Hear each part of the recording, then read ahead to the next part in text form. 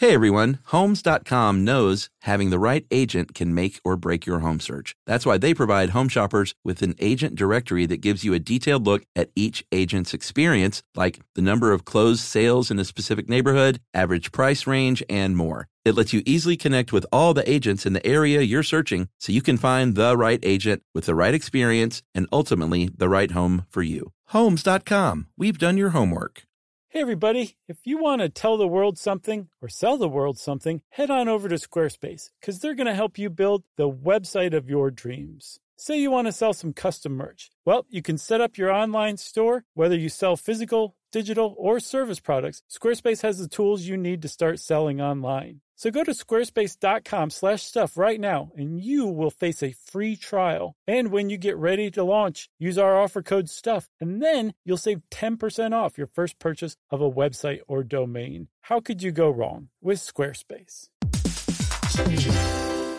Hey everybody, it's time you heard about Squarespace. Squarespace has the tools you need to create and sell your own website, whether it's an online course or custom merch. Squarespace has you covered. That's right. Courses is a great program. You can start with a professional layout that fits your brand, upload video lessons to teach techniques and skills, and tailor your course with a powerful Fluid Engine editor. That's right. With Fluid Engine, which is a next-generation website design system, by the way, it's never been easier for anyone to unlock unbreakable creativity. That's right. And don't forget the commerce side, because after that, you can charge a one-time fee, or you can even sell a subscription. Yeah, so turn your creativity into income with Squarespace courses. And right now, go to squarespace.com/stuff for a free trial. And when you're ready to launch, use offer code STUFF to save 10% off your first purchase of a website or domain. Squarespace.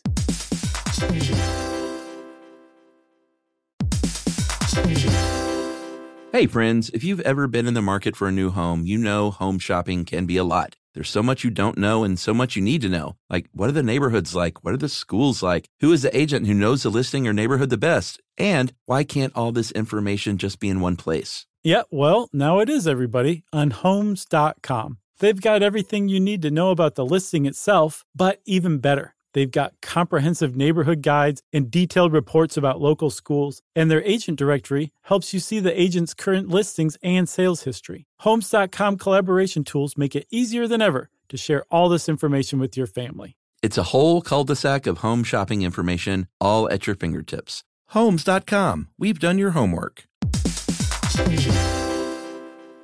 Brought to you by the all-new 2014 Toyota Corolla. Welcome to Stuff You Should Know from HowStuffWorks.com.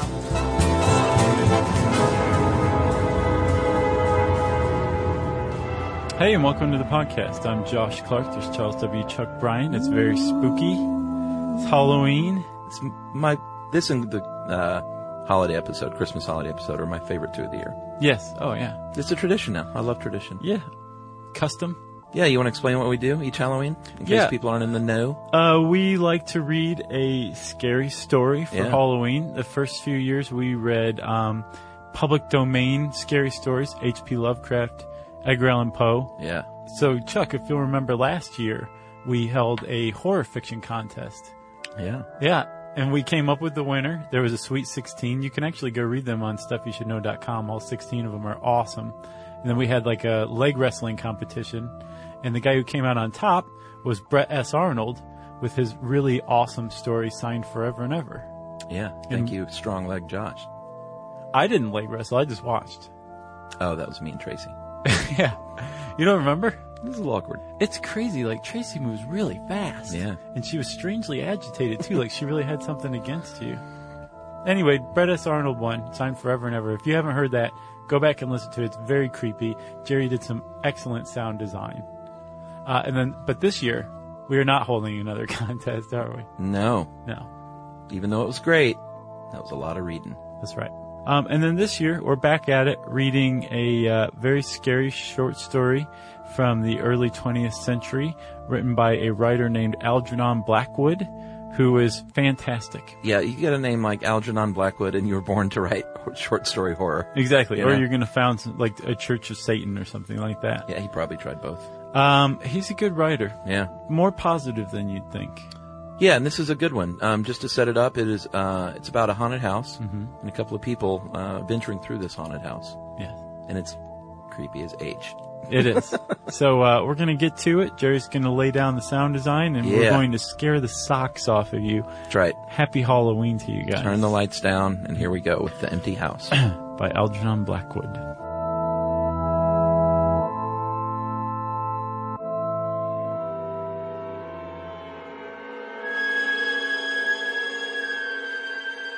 Certain houses, like certain persons, manage somehow to proclaim at once their character for evil. In the case of the latter, no particular feature need betray them. They may boast an open countenance and an ingenuous smile, and yet a little of their company leaves the unalterable conviction that there is something radically amiss with their being, that they are evil. Willy-nilly, they seem to communicate an atmosphere of secret and wicked thoughts which makes those in their immediate neighborhood shrink from them as from a thing diseased. And perhaps, with houses, the same principle is operative, and it is the aroma of evil deeds committed under a particular roof, long after the evildoers have passed away, that makes the goose flesh come and the hair rise. Something of the original passion of the evildoer and of the horror felt by his victim enters the heart of the innocent watcher, and he becomes suddenly conscious of tingling nerves, creeping skin, and a chilling of the blood. He is terror-stricken without apparent cause.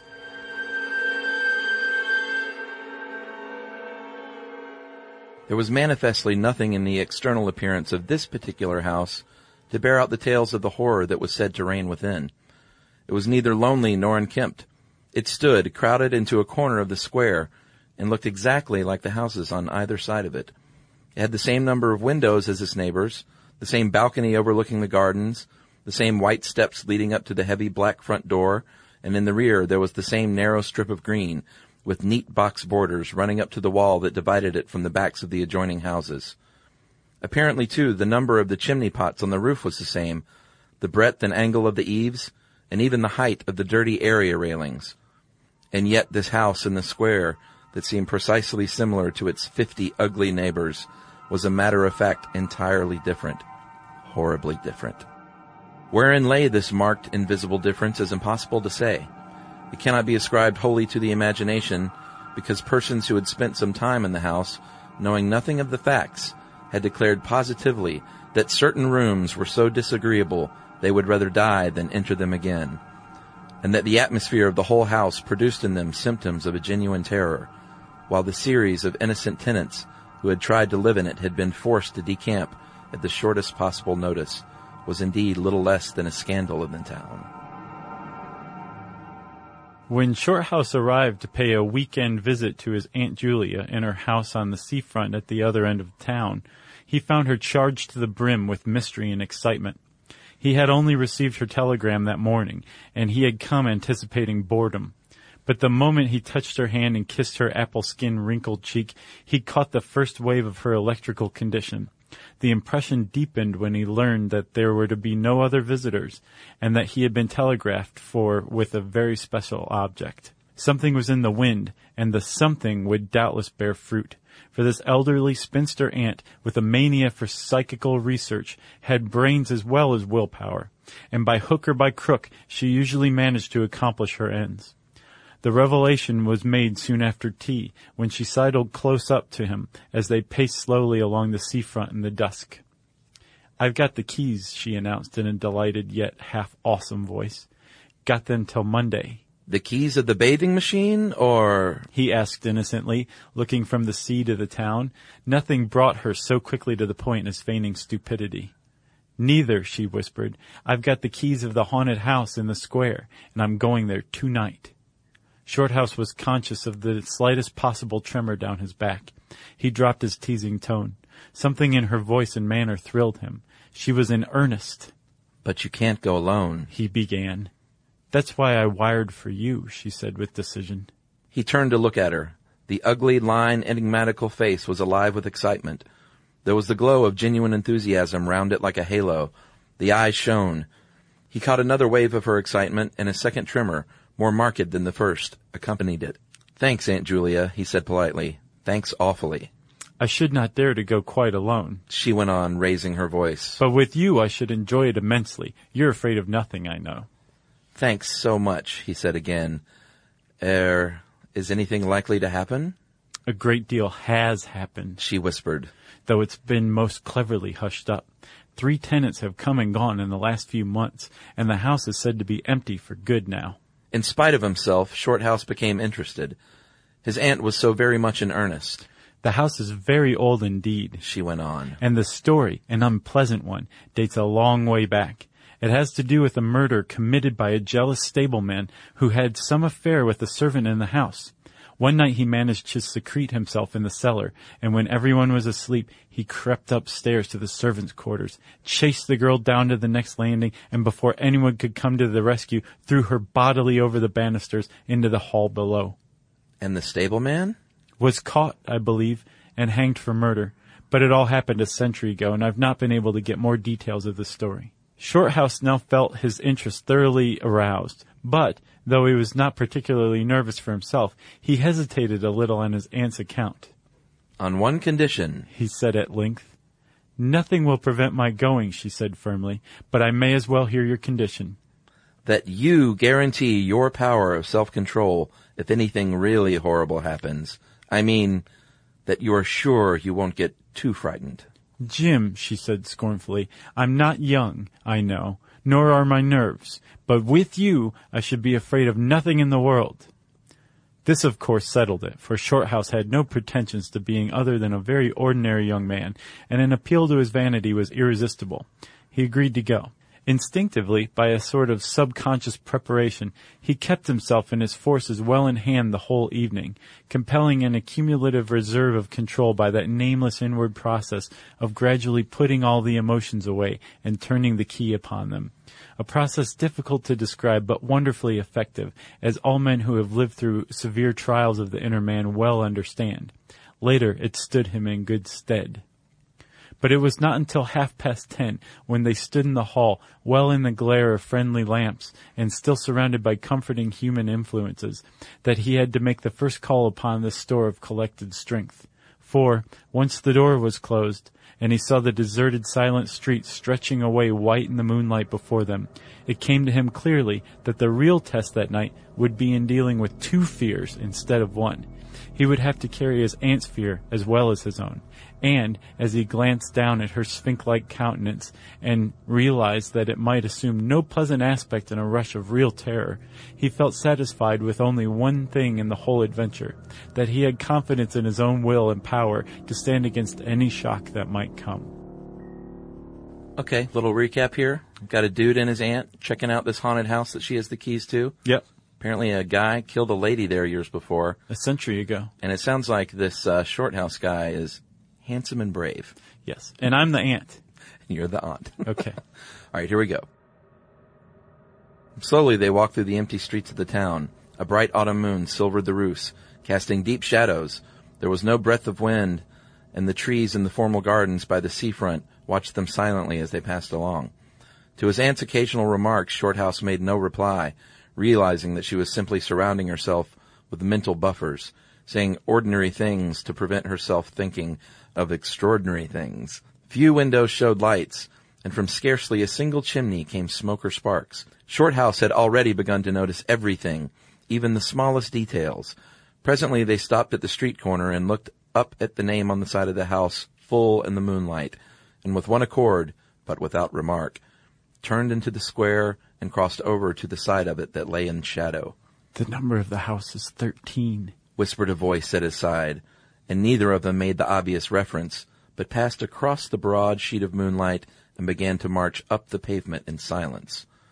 It was about halfway up the square that Shorthouse felt an arm slipped quietly but significantly into his own, and knew then that their adventure had begun in earnest, and that his companion was already yielding imperceptibly to the influences against them. She needed support. And if you people are picturing Josh and I arm in arm, and Josh wearing a dress, then you're right on the money. It's like a gray wig with a bun. Yeah, this is Anthony Perkins and Mom. Exactly. A few minutes later, they stopped before a tall, narrow house that rose before them into the night, ugly in shape and painted a dingy white. Shutterless windows, without blinds, stared down upon them, shining here and there in the moonlight. There were weather streaks in the wall and cracks in the paint, and the balcony bulged out from the first floor a little unnaturally. But beyond this generally forlorn appearance of an unoccupied house, there was nothing at first sight to single out this particular mansion for the evil character it had most certainly acquired. Taking a look over their shoulders to make sure they had not been followed, they went boldly up the steps and stood against the huge black door that fronted them forbiddingly. But the first wave of nervousness was now upon them, and Shorthouse fumbled a long time with the key before he could fit it into the lock at all.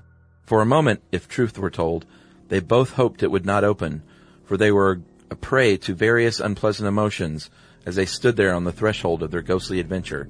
Shorthouse, shuffling with the key and hampered by the steady weight on his arm, certainly felt the solemnity of the moment. It was as if the whole world, for all experience, seemed at that instant concentrated in his own consciousness, were listening to the grating noise of that key. A stray puff of wind wandering down the empty street woke a momentary rustling in the trees behind them, but otherwise this rattling of the key was the only sound audible.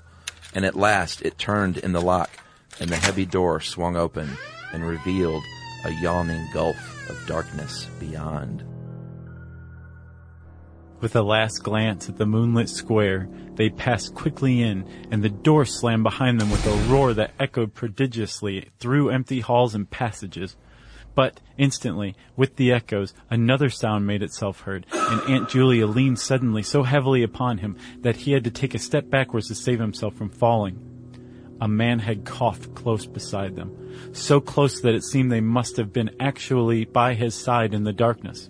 With the possibility of practical jokes in his mind, Shorthouse at once swung his heavy stick in the direction of the sound, but it meant nothing more than solid air.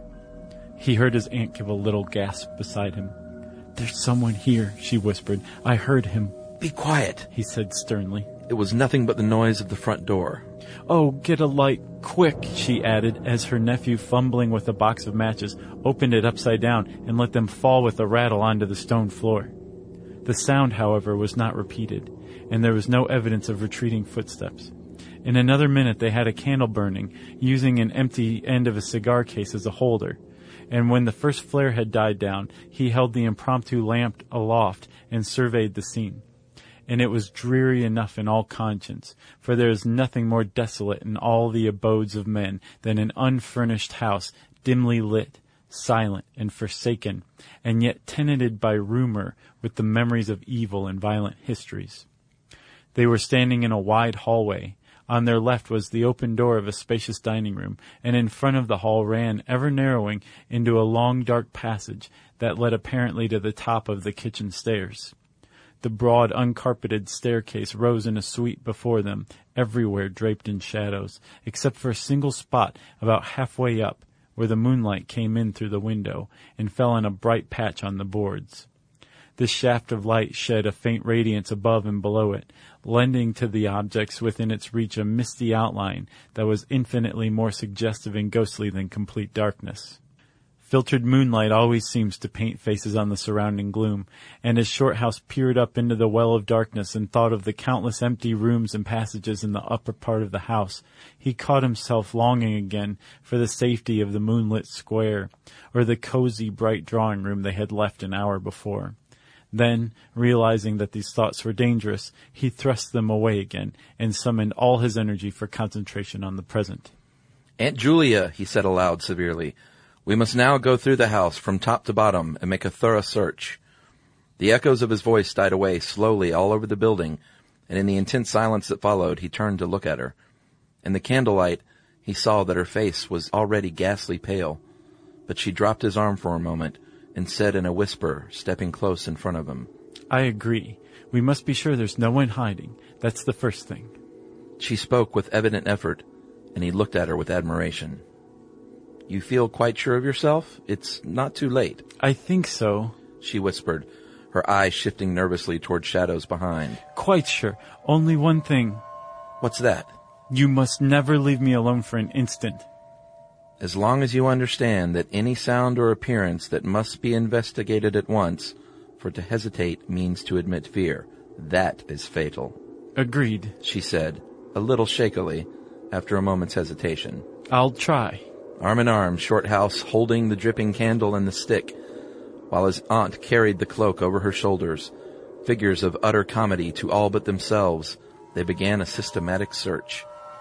Stealthily, walking on tiptoe, and shading the candle lest it should betray their presence through the shutterless windows, they went first into the big dining room. There was not a stick of furniture to be seen. Bare walls, ugly mantelpieces, and empty grates stared at them. Everything, they felt, resented their intrusion, watching them, as it were, with veiled eyes. Whispers followed them. Shadows flitted noiselessly to the right and left.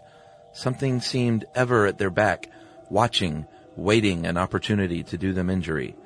There was the inevitable sense that operations which went on when the room was empty had been temporarily suspended till they were well out of way again.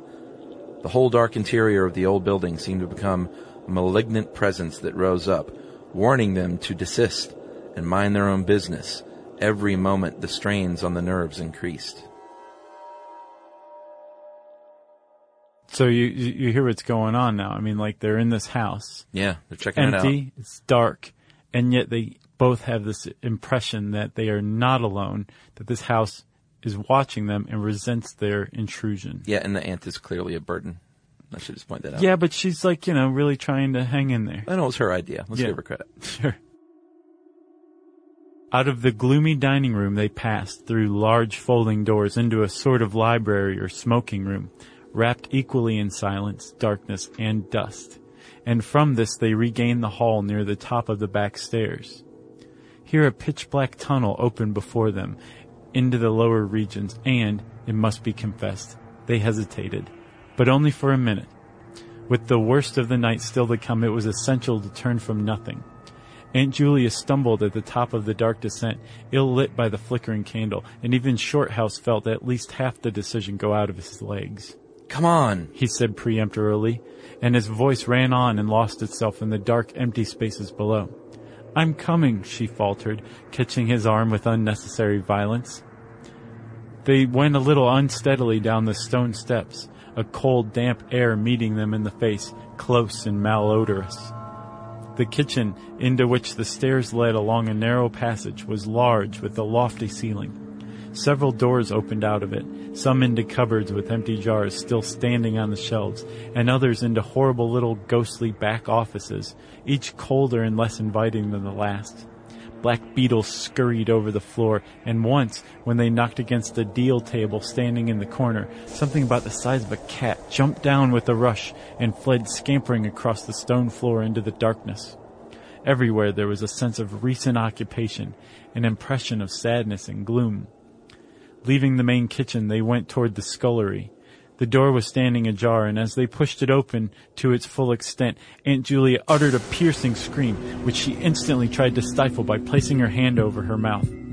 For a second, Shorthouse stood stock still, catching his breath. He felt as if his spine had suddenly become hollow and someone had filled it with particles of ice. Facing them, directly in their way between the doorposts, stood the figure of a woman. She had disheveled hair and wildly staring eyes, and her face was terrified and white as death. She stood there motionless for the space of a single second. Then the candle flickered and she was gone, gone utterly, and the door framed nothing but empty darkness. "Only the beastly jumping candlelight," he said quickly, in a voice that sounded like someone else's and was only half under control. "Come on, Aunt. There's nothing there." He dragged her forward.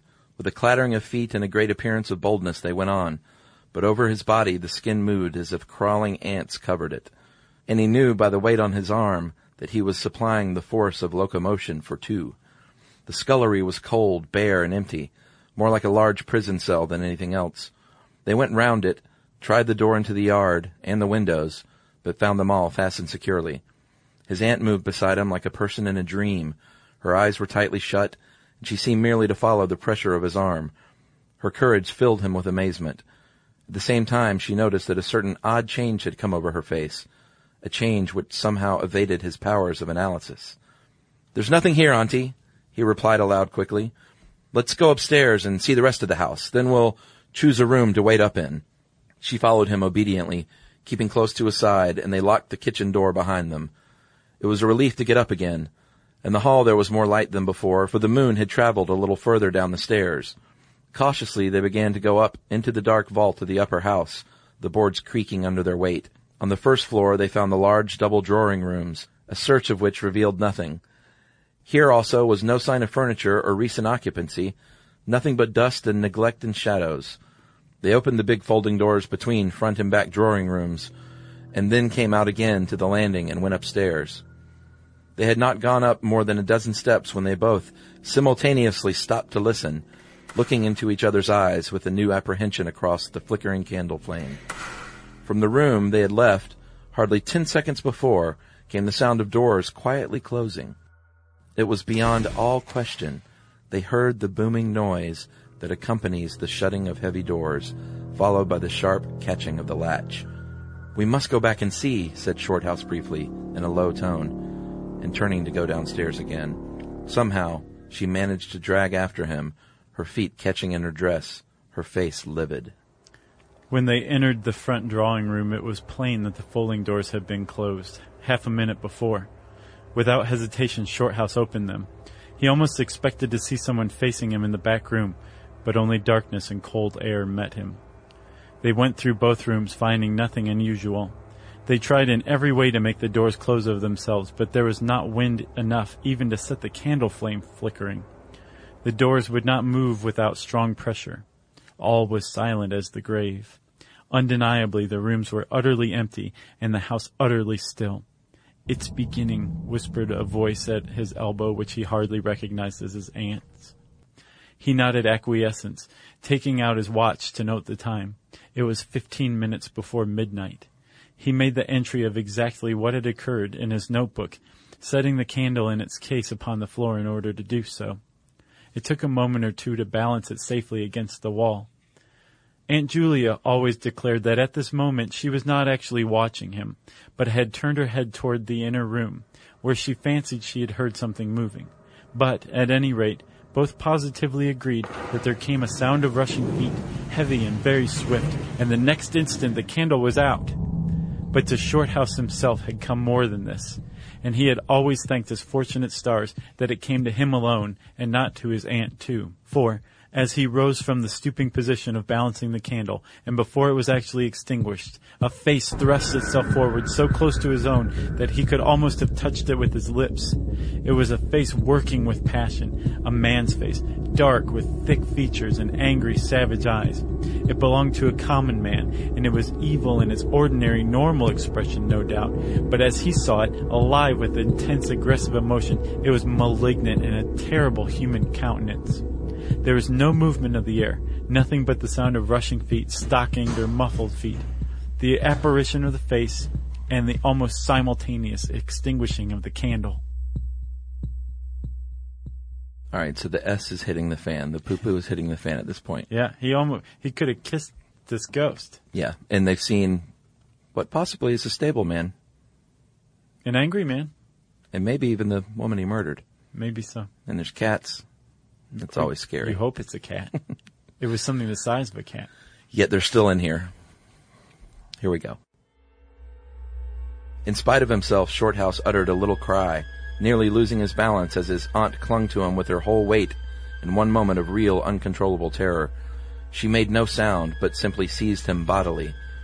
Fortunately, however, she had seen nothing, but had only heard the rushing feet, for her control returned almost at once, and he was able to disentangle himself and strike a match. The shadows ran away on all sides before the glare, and his aunt stooped down and groped for the cigar case with the precious candle. Then they discovered that the candle had not been blown out at all. It had been crushed out. The wick was pressed down into the wax, which was flattened as if by some smooth, heavy instrument.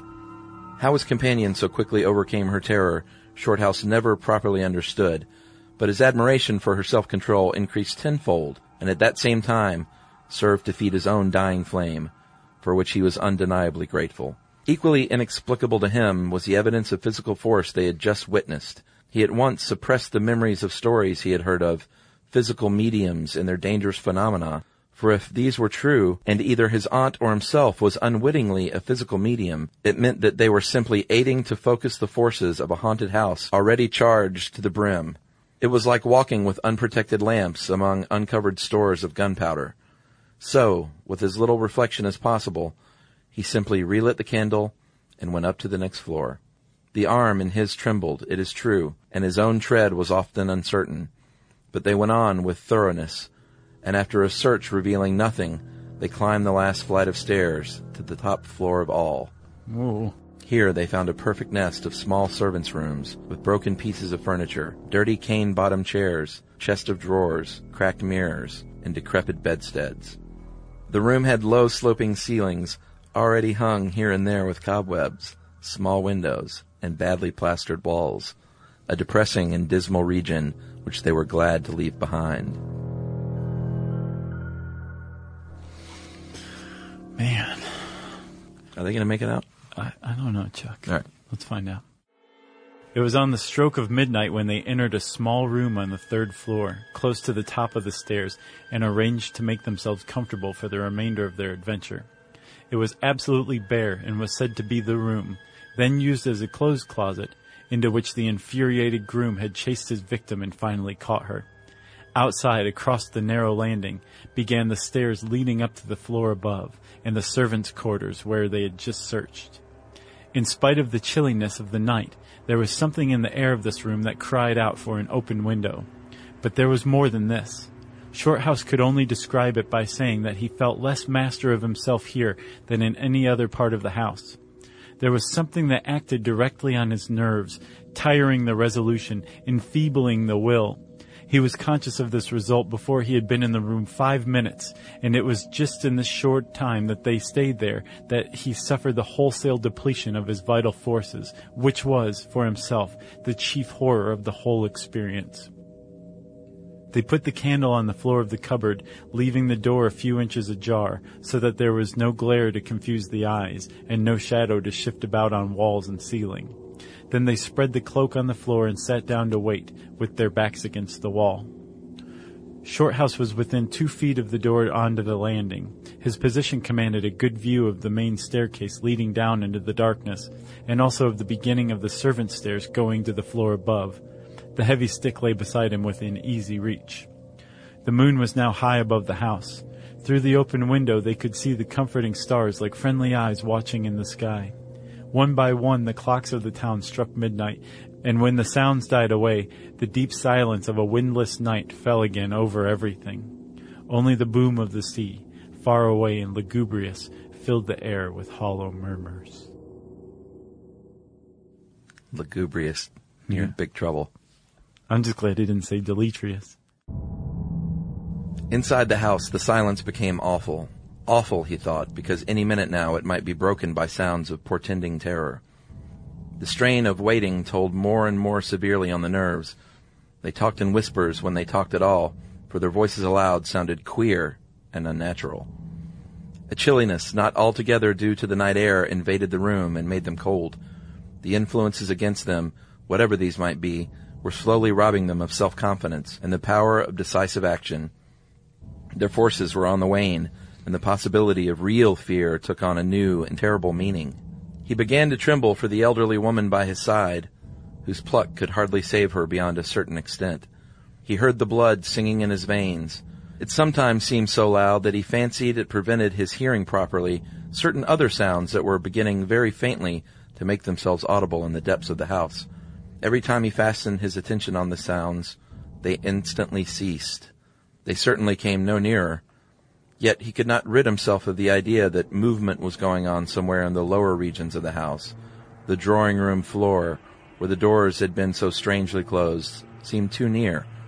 The sounds were further off than that. He thought of the great kitchen with the scurrying black beetles and of the dismal little scullery. But somehow or other, they did not seem to come from there either. Surely they were not outside the house. Then, suddenly, the truth flashed into his mind, and for the space of a minute he felt as if his blood had stopped flowing and turned to ice. The sounds were not downstairs at all. They were upstairs. Upstairs, somewhere among those horrid, gloomy little servants' rooms, with their bits of broken furniture, low ceilings, and cramped windows. Upstairs, where the victim had first been disturbed and stalked her to death. and the moment he discovered where the sounds were, he began to hear them more clearly. It was the sound of feet, moving stealthily along the passage overhead, in and out among the rooms, and past the furniture. He turned quickly to steal a glance at the motionless figure seated beside him, to note whether she had shared his discovery. The faint candlelight coming through the crack in the cupboard door threw her strongly marked face into a vivid relief against the white of the wall. But it was something else that made him catch his breath and stare again. An extraordinary something had come into her face and seemed to spread over her features like a mask. It smoothed out the deep lines and drew the skin everywhere a little tighter so that the wrinkles disappeared. It brought into the face, with the sole exception of the old eyes, an appearance of youth and almost of childhood. He stared in speechless amazement that was dangerously near to horror. It was his aunt's face indeed, but it was her face of 40 years ago, the vacant, innocent face of a girl. He had heard stories of that strange effect of terror which could wipe a human countenance clean of other emotions, obliterating all previous expressions, but he had never realized that it could be literally true, or could mean anything so simply horrible as what he now saw. For the dreadful signature of overmastering fear was written plainly in that utter vacancy of the girlish face beside him, and when, feeling his intense gaze, she turned to look at him, he instinctively closed his eyes tightly to shut out the sight. Yet when he turned a minute later, his feelings well in hand, he saw to his intense relief another expression. His aunt was smiling, and though the face was deathly white, the awful veil had lifted and the normal look was returning. "Anything wrong?" was all he could think of to say at the moment, and the answer was eloquent, coming from such an old woman. "I feel cold and a little frightened," she whispered. He offered to close the window, but she seized hold of him and begged him not to leave her side, even for an instant. "It's upstairs, I know," she whispered with an odd half-laugh. "But I can't possibly go up." But Shorthouse thought otherwise, knowing that in action lay their best hope of self-control. He took the brandy flask and poured out a glass of neat spirit, stiff enough to help anybody over anything. That's a good move. She swallowed it with a little shiver. His only idea now was to get out of the house before her collapse became inevitable, but this could not safely be done by turning tail and running from the enemy. Inaction was no longer possible. Every minute he was growing less master of himself, and desperate, aggressive measures were imperative without further delay. Moreover, the action must be taken towards the enemy, not away from it. The climax, if necessary and unavoidable, would have to be faced boldly. He could do it now, but in 10 minutes he might not have the force left to act for himself, much less for both. Upstairs the sounds were meanwhile becoming louder and closer, accompanied by the occasional creaking of the boards. Someone was moving stealthily about, stumbling now and then awkwardly against the furniture. Waiting a few moments to allow the tremendous dose of spirits to produce its effect, and knowing this would last but a short time under the circumstances, Shorthouse then quietly got on his feet, saying in a determined voice, "Now, Aunt Julia, we'll go upstairs and find out what all this noise is about. You must come too. It's what we agreed." See, he's gotten a little whiskey in his belly. Yeah, he's a little drunk. And he's like, "Get your butt up here. Right. You drug me into this." Yeah. Brandy saves the day again. He picked up his stick and went to the cupboard for the candle. A limp form rose shakily beside him, breathing hard, and he heard a voice say very faintly something about being ready to come. The woman's courage amazed him. It was so much greater than his own, and, as they advanced, holding aloft the dripping candle, some subtle force exhaled from this trembling, white-faced old woman at his side that was the true source of his inspiration. It held something really great that shamed him and gave him the support without which he would have proved far less equal to the occasion. They crossed the dark landing, avoiding with their eyes the deep black space over the banisters. Then they began to mount the narrow staircase to meet the sounds which, minute by minute, grew louder and nearer. About halfway up the stairs, Aunt Julia stumbled, and Shorthouse turned to catch her by the arm. And just at that moment there came a terrific crash in the servants' corridor overhead. It was instantly followed by a shrill, agonized scream that was a cry of terror and a cry for help melted into one. Before they could move aside or go down a single step, someone came rushing along the passage overhead, blundering horribly, racing madly at full speed, 3 steps at a time down the very staircase where they stood. The steps were light and uncertain, but close behind them sounded the heavier tread of another person, and the staircase seemed to shake. Shorthouse and his companion just had time to flatten themselves against the wall when the jumble of flying steps was upon them, and 2 persons with the slightest possible interval between them dashed past at full speed. It was a perfect whirlwind of sound breaking in upon the midnight silence of the empty building. The 2 runners, pursuer and pursued, had passed clean through them where they stood, and already with a thud the boards below had received the first one, then the other. Yet they had seen absolutely nothing. Not a hand or an arm or a face or even a shred of flying clothing. Then came a second's pause. Then the first one, the lighter of the 2, obviously the pursued one, ran with uncertain footsteps into the little room which Shorthouse and his aunt had just left. The heavier one followed. There was a sound of scuffling, gasping, and smothered screaming, and then out on the landing came the step of a single person treading weightily. A dead silence followed for the space of half a minute, and then was heard a rushing sound through the air. It was followed by a dull, crashing thud in the depths of the house below, on the stone floor of the hall. Utter silence reigned after. Nothing moved. The flame of the candle was steady. It had been steady the whole time, and the air had been undisturbed by any movement whatsoever. Palsied with terror, Aunt Julia, without waiting for her companion, began fumbling her way downstairs. She was crying gently to herself, and when Shorthouse put his arm round her and half carried her, he felt that she was trembling like a leaf. He went into the little room and picked up the cloak from the floor, and arm in arm, walking very slowly, without speaking a word or looking once behind them, they marched down the 3 flights into the hall. In the hall they saw nothing, but the whole way down the stairs they were conscious that someone followed them, step by step. When they went faster, it was left behind, and when they went more slowly, it caught them up. But never once did they look behind to see, and at each turning of the staircase, they lowered their eyes for fear of the following horror they might see upon the stairs above. With trembling hands, Shorthouse opened the front door, and they walked out into the moonlight and drew a deep breath of the cool night air blowing in from the sea.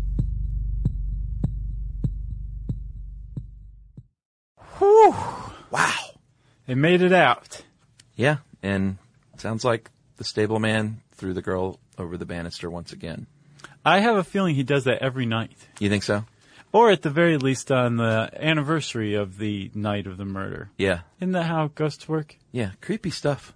Good stuff. Good one. Congratulations. Congratulations to you too, sir. Jerry. You're a fine Shorthouse. Jerry, can't wait to, and you're a fine aunt. And leaf shaky lady? Yeah, sure. Jerry, can't wait to hear the sound design. It's always a treat for us. Yeah, and everyone out there, if you like this, Algernon Blackwood has a lot of other good stuff. Yeah. Check it out, and have a really happy Halloween. Yeah, be safe out there.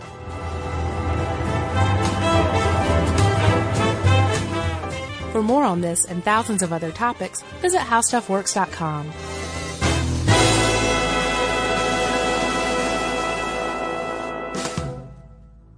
Brought to you by the all-new 2014 Toyota Corolla. Are you thirsty? Well, Richard's rainwater is caught clean before it even hits the ground. Rain is naturally pure, so there's no need for harsh chemicals or additives. Richard's rainwater contains no chlorine, no forever chemicals, no microplastics, no nothing. Enjoy the smooth, clean taste of still rainwater or the cold-pressured bubbles of sparkling rainwater. Just visit richardsrainwater.com to find a retailer near you. That's richardsrainwater.com. And for a coupon, text STUFF to 251-292-8887 and receive $2 off a 12-pack case of Richard's Rainwater. Hey, if you haven't heard of Visible, well, now you have. They're the wireless carrier that's making wireless visible. It's in the name. Switch to Visible, the wireless company that makes wireless visible. Get a one-line plan with unlimited 5G data powered by Verizon as low as $25 a month, every month, taxes and fees included. Use promo code STUFF20 to receive $20 off your first month for listening to this podcast. Switch now at Visible.com. For data management practices and additional terms, visit Visible.com. The Visible monthly rate is $25 per month.